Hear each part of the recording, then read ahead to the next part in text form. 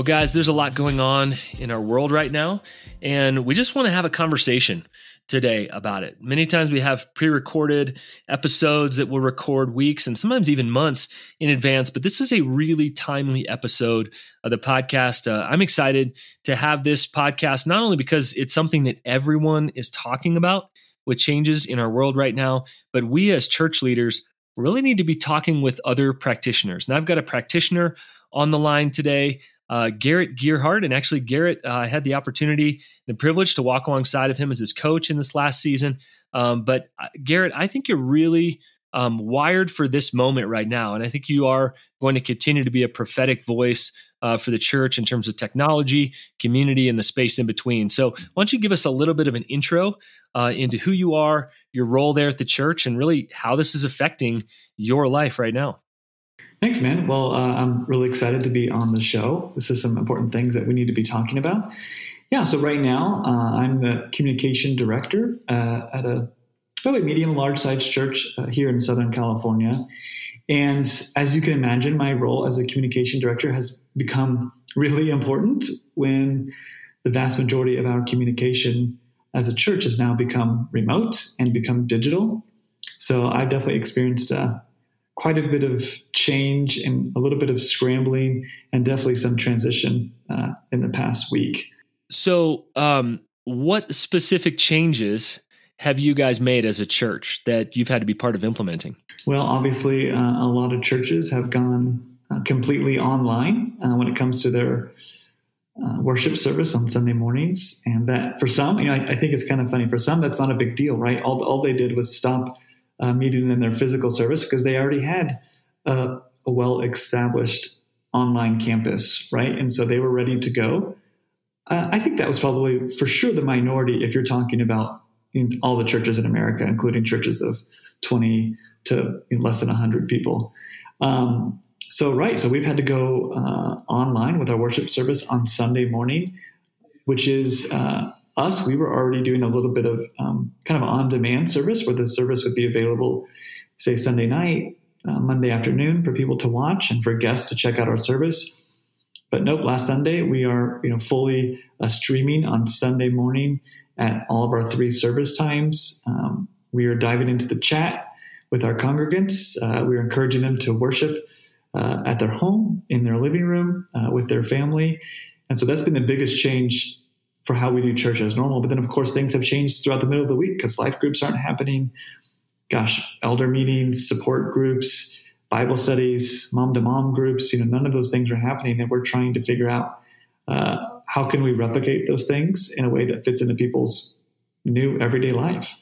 Yeah, and there's a lot of things we don't think about right now, but one of the things that I don't think we're thinking about enough is that not only do we need to just keep those things going, quote unquote, but I think people need those more now than they did.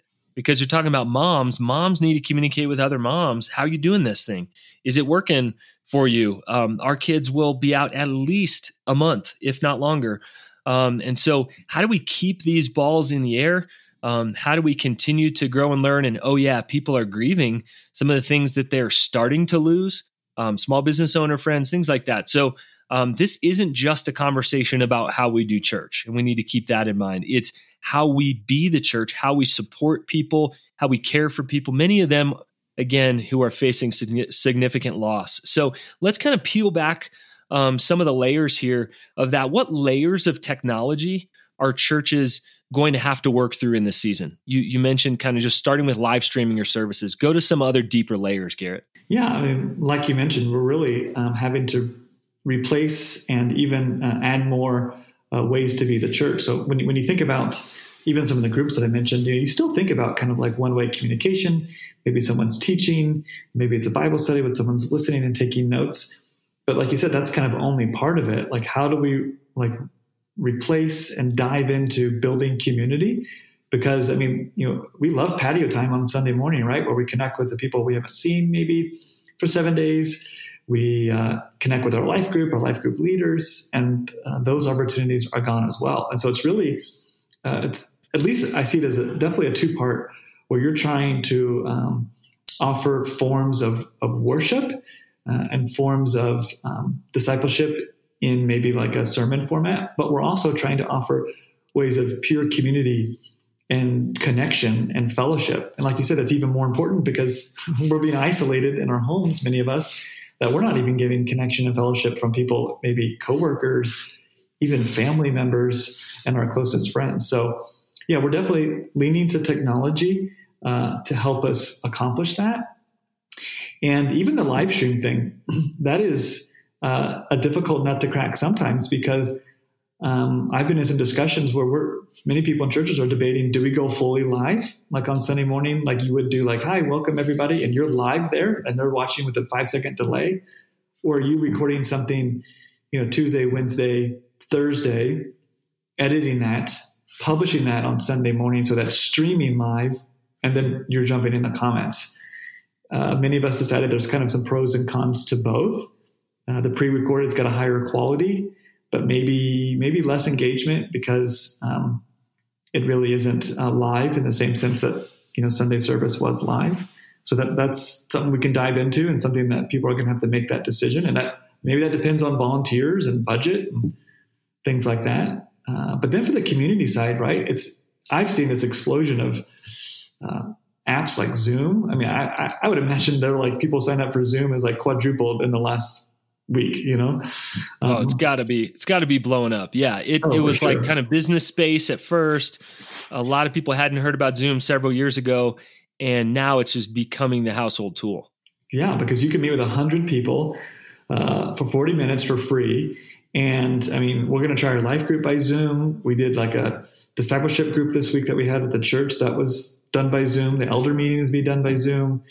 That's a form of community because you're talking with one another and you can see one another. That's something we're going to have to figure out. But then, the thing that we're really wrestling with when you talk about like the technological tools is something that we briefly touched on before, is that like there's still some of these negative biases to being fully connected online. I mean, gosh, last week would I have recommended that people in my church spend hours a day on their smartphone chatting and looking at news feeds and stuff? Probably not, because there were other options, things we could do with our time. But today is a new day, and I'm not sure if I would recommend spending less time on social, Man, what a call for discernment today. I mean, not only how much time we spend online, but where should we be spending our time? For some people, they just may be wrecked with fear right now. And so they actually need to be spending time with followers of Jesus who are saying, don't fear, and let's lean in and, kind of putting our face and our heart in the word together, or praying with other people versus just following Twitter newsfeed stuff or just following the news. And so even that isn't just go spend time online, but is figuring out what's the right amount of time. We also have opportunity with our families right now. That's like unparalleled. We have family dinner every single night. We have no excuse to miss that right now. Right. And if we had any excuses as dads right now, Garrett, suddenly we don't, right? Because we're like, oh, life's been canceled for my family. So I see the opportunity there. And so, yes, it is tricky to see that. You don't believe that this is just a change that's going to kind of blow over in a month or 2 months or whenever we get back to maybe life or quote unquote school as usual. Give us a little bit more, Garrett. Why do you think this fundamentally will change how we interact and even how we do church? For sure. Like if I think of, church history, church innovation as a timeline, I mean, this is a big shift, a big fork in the road that changes have been made. I like to just imagine and think about the YouTube analytics last Sunday. Google was like, who are all these churches? Like, what are all these views happening? I heard from at least one local church that their viewership went way up on Sunday versus including people who were on campus the previous Sunday, as well as their online views. So I think we're touching on a nerve of where society has been going when it comes to digital communities and digital space. And I think the church, for better or worse, has been forced into that. But what we've seen is like this fruit from it. I was talking to one of my staff today, our children's pastor, and she's like, I don't know. I've seen all of a sudden like social media has become this immensely valuable gift to Christianity, to community development, where a week ago I would have said like, yeah, we could go, I could take it or leave it. But now it seems like, real ministry, real gospel can be spread. I think those things have always been there. But I think what the big shift that I feel like is that in my role, I'm not having to convince anyone anymore that there is some value in creating opportunities in the digital space for people to connect to God, people to connect to each other, for discipleship, even for worship, meditation, and spiritual disciplines. I think those opportunities have always been there, but now it's just become like just a normal part of making sure church happens because we've been forced to only be able to use online tools. So I think churches are going to learn from this, even though they weren't necessarily ready to learn from it. And then going forward, they're going to look back on some of the most important things they learned from this online only time in our church history. And they're going to bring some of those forward with them in Church of 2021 and make sure they don't drop them and begin to offer things that they didn't offer in 2019. That's a good point. It's almost like before there were people who were cutting edge, way back in the day. And then it was like, well, live stream sort of has to happen as a church and online giving and those kind of things. But I think there's still churches that were holding out. Like we're not going to go that direction. And it seems like Facebook, YouTube, and others have become the highway that we're just going to have to get on to where we're going. And in many ways, I think it kind of like has pushed the curmudgeons out finally to say, we're not just going to hold out. This could be a Christ in culture kind of thing. And so I appreciate that. And you've always believed that, Garrett. That's something that's so unique about you is you believe highly in community, local community. I don't know, face-to-face, high five, Corona bump community, like physically touching community, but you also believe that we can create that online. So talk a little bit about that and how community for you can be a both and not an either or. What's your heart behind that, Garrett? For sure, man. Like I've always been into technology and really, an early adopter of things. Social media was really cool when it first came out and jumped into those things.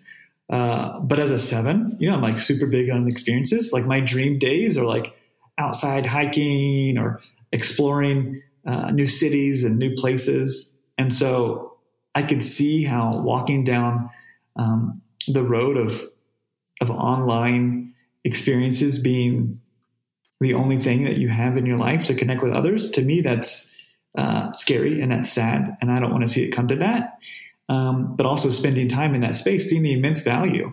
We've all seen incredible things happen because of our digital tools, people being served, people being loved on, people being able to communicate during difficult times, even natural disasters. And so I recognize those values and I was like, I want to maintain those and keep those. But of course, rationally, I also want to maintain and keep the things that we find valuable from meeting in person and having real life experiences.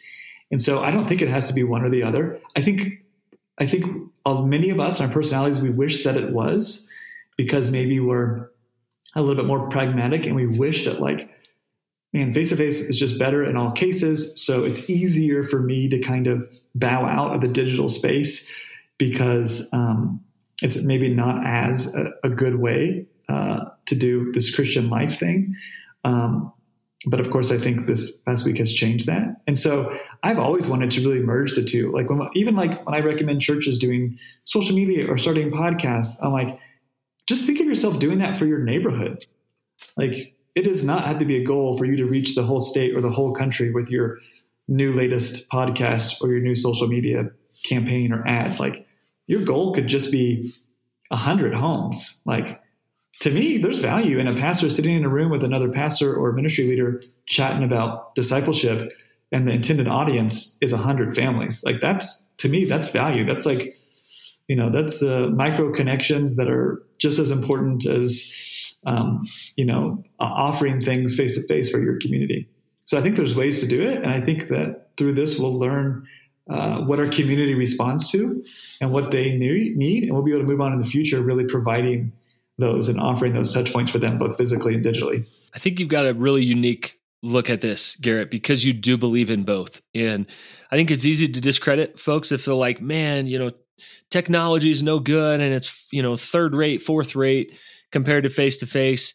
Or the other side to say, anything new, it's all about technology. It's all about change.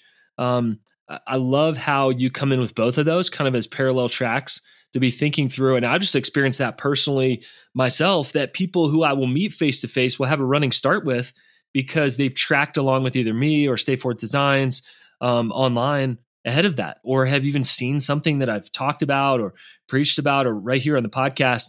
So it actually gives us more momentum face-to-face based on some of the online experiences that we've had with that. So I appreciate that about your posture, Garrett. Talk a little bit about some of the ways that churches can or are getting creative right now with technology. Yeah, I've seen a lot of really cool things in the past 5 days. Probably some things that I wouldn't expect. I saw last Sunday, a youth pastor hold his youth group with Zoom. And you would think, wow, Zoom is, like you said, it's like a business tool. Like, will students get on that? And he showed a picture of his computer and like 3 pages of 20 kids each on each page tuning in for a Bible study and a worship session. Wow. I'm like, that is, I don't know if I would ever see that happening just months ago. It would seem like that would be a barrier to overcome. So I think that's, using those kind of conferencing tools in creative ways is really cool. Something I saw even outside of the church, part of a big Facebook group with church leaders, somebody in the Facebook group who wasn't even a moderator was like, hey, does anyone want to get on a Zoom call and chat? And within 10 minutes, like the first 100 slots filled up. Somebody else was like, hey, I'll host another one. Another 100 slots filled up in 5 minutes. So, it could be your whole church that you offer a Zoom call to, and you say, hey man, hey guys, as soon as it fills up to 100, like we'll do another time slot at the next hour. And it doesn't have to be this, like, let's just get on and chat about what's going on in our lives. And I'll lead with a couple of questions. I'd love to hear from everybody. And so those are ways that you can lead discussions and really lean into this time that people have at home to spend some extra time on their devices. I've seen some really, creative things with live streaming. Our youth group here at the church they really wanted to keep those time slots of their youth group. I think it's like Wednesday at 7, Sunday at 9. And so, they kind of said, as much as I would like to pre-record and make this quality of this youth group gathering better, instead we're going to live stream so we can like get those chat from students. I can mention the chat from the kids, the kid's name, they're talking to us on chat. And you know what? They were 20 minutes late to their first time slot. But man, 10, 15 minutes in, they've got dozens and dozens of students in there chatting. They have a time at home where they would have been at youth group anyways, but they've been inside their house all day. Here they are connected again with their friends, connected again with their youth pastor, definitely in a platform that teens are used to, right? YouTube, they're like spend half their day there to begin with.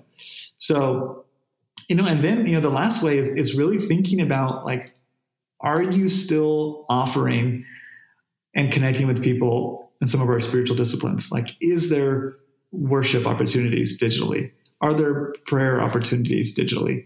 What about leading people in some silence and meditation? I talked to somebody recently who's offering, like Zumba classes through their church on social media because, well, for starters, some places can't even go to the gym right now. How can you be creative in the things that you offer during the week because your campus is closed?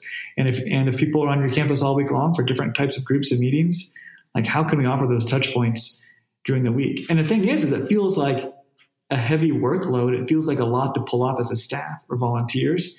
And I would argue that it might be, and it might be more because you're in this transition where you're like, I haven't done things this way. So I'm kind of working really hard. But there's also a lot of things as church leaders that you're not doing, that you were doing, that you can now, transition to begin to do these new things. I heard about a church that actually was splitting up all their people with, I don't know if they have 5 deacons and deaconesses, but splitting them all up into 5 groups. And those couples are literally calling 1/5 of the church and just saying, how are you doing? Is there anything we can help you with?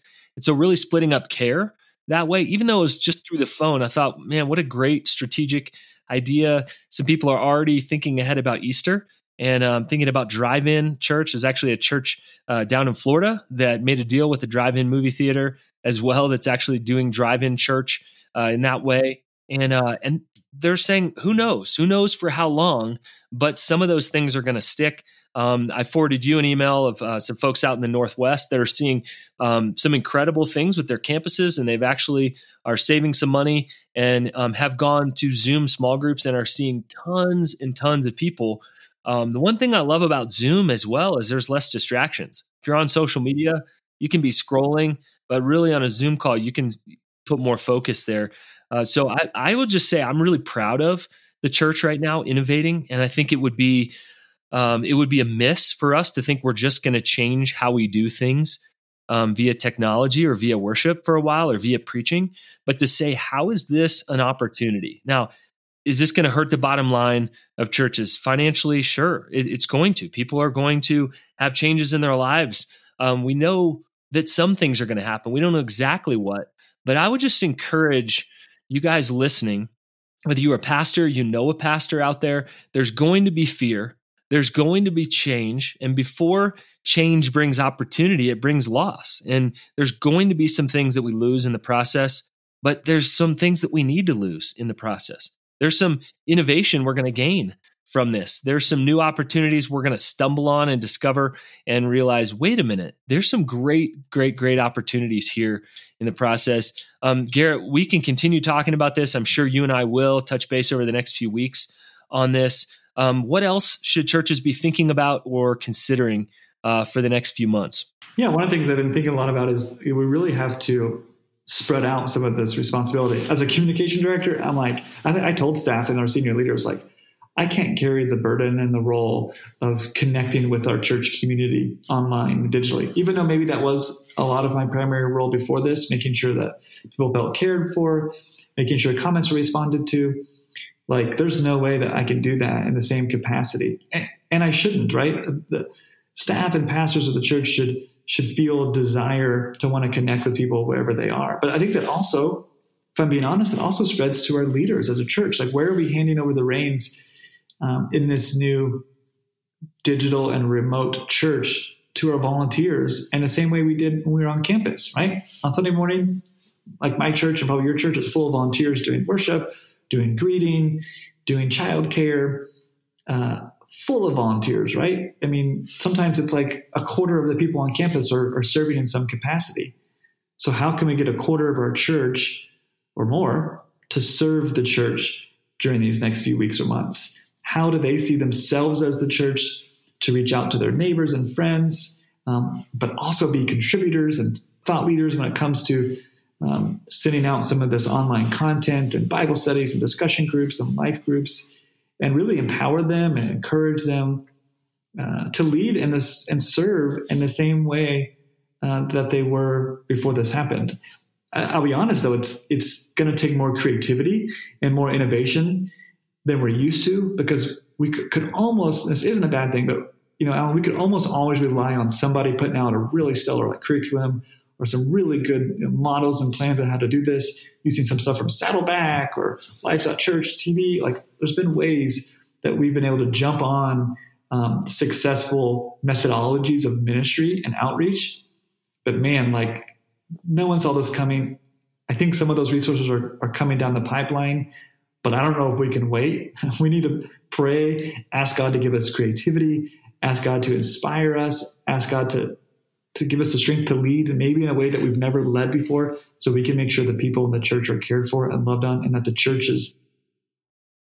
That's great. A couple things I want to make sure we don't miss in the process is parents. How do we disciple our kids better in this season? We have time and we have space.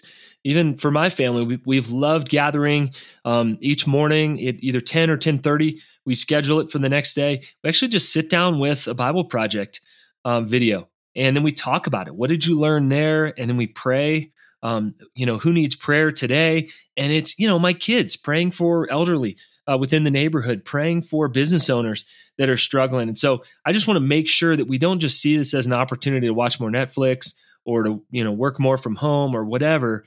There's an opportunity there. And the last thing I'd say I believe, Garrett, we could actually be led by a lot of the business leaders right now. I mean, you talk about fear. Right now in Colorado, businesses are shut down, many of them for at least 30 days. And that can just decimate a small business owner and their family.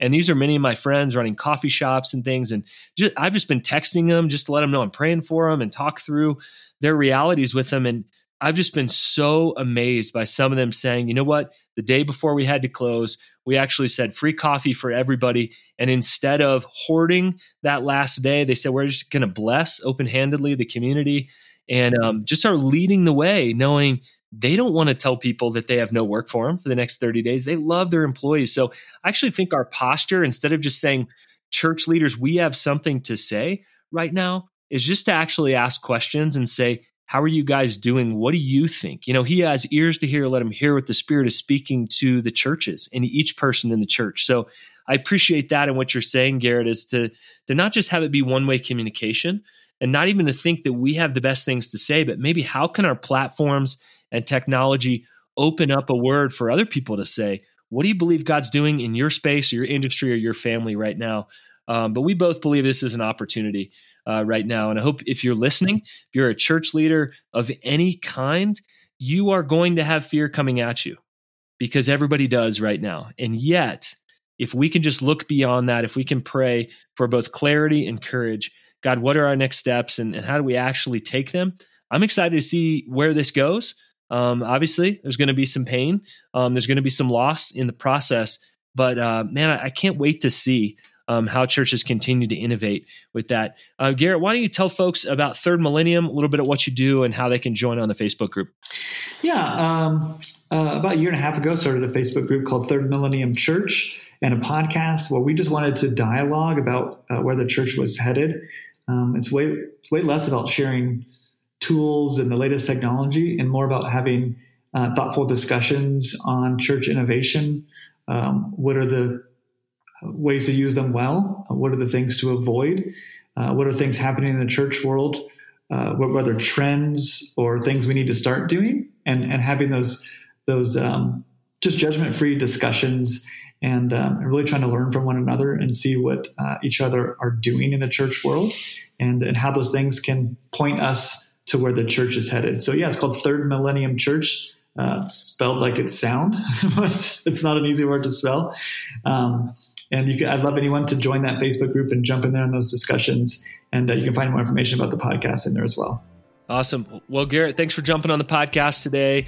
Thanks for all of what you do. And I believe God's going to continue to use your voice to help push the church forward in this next season.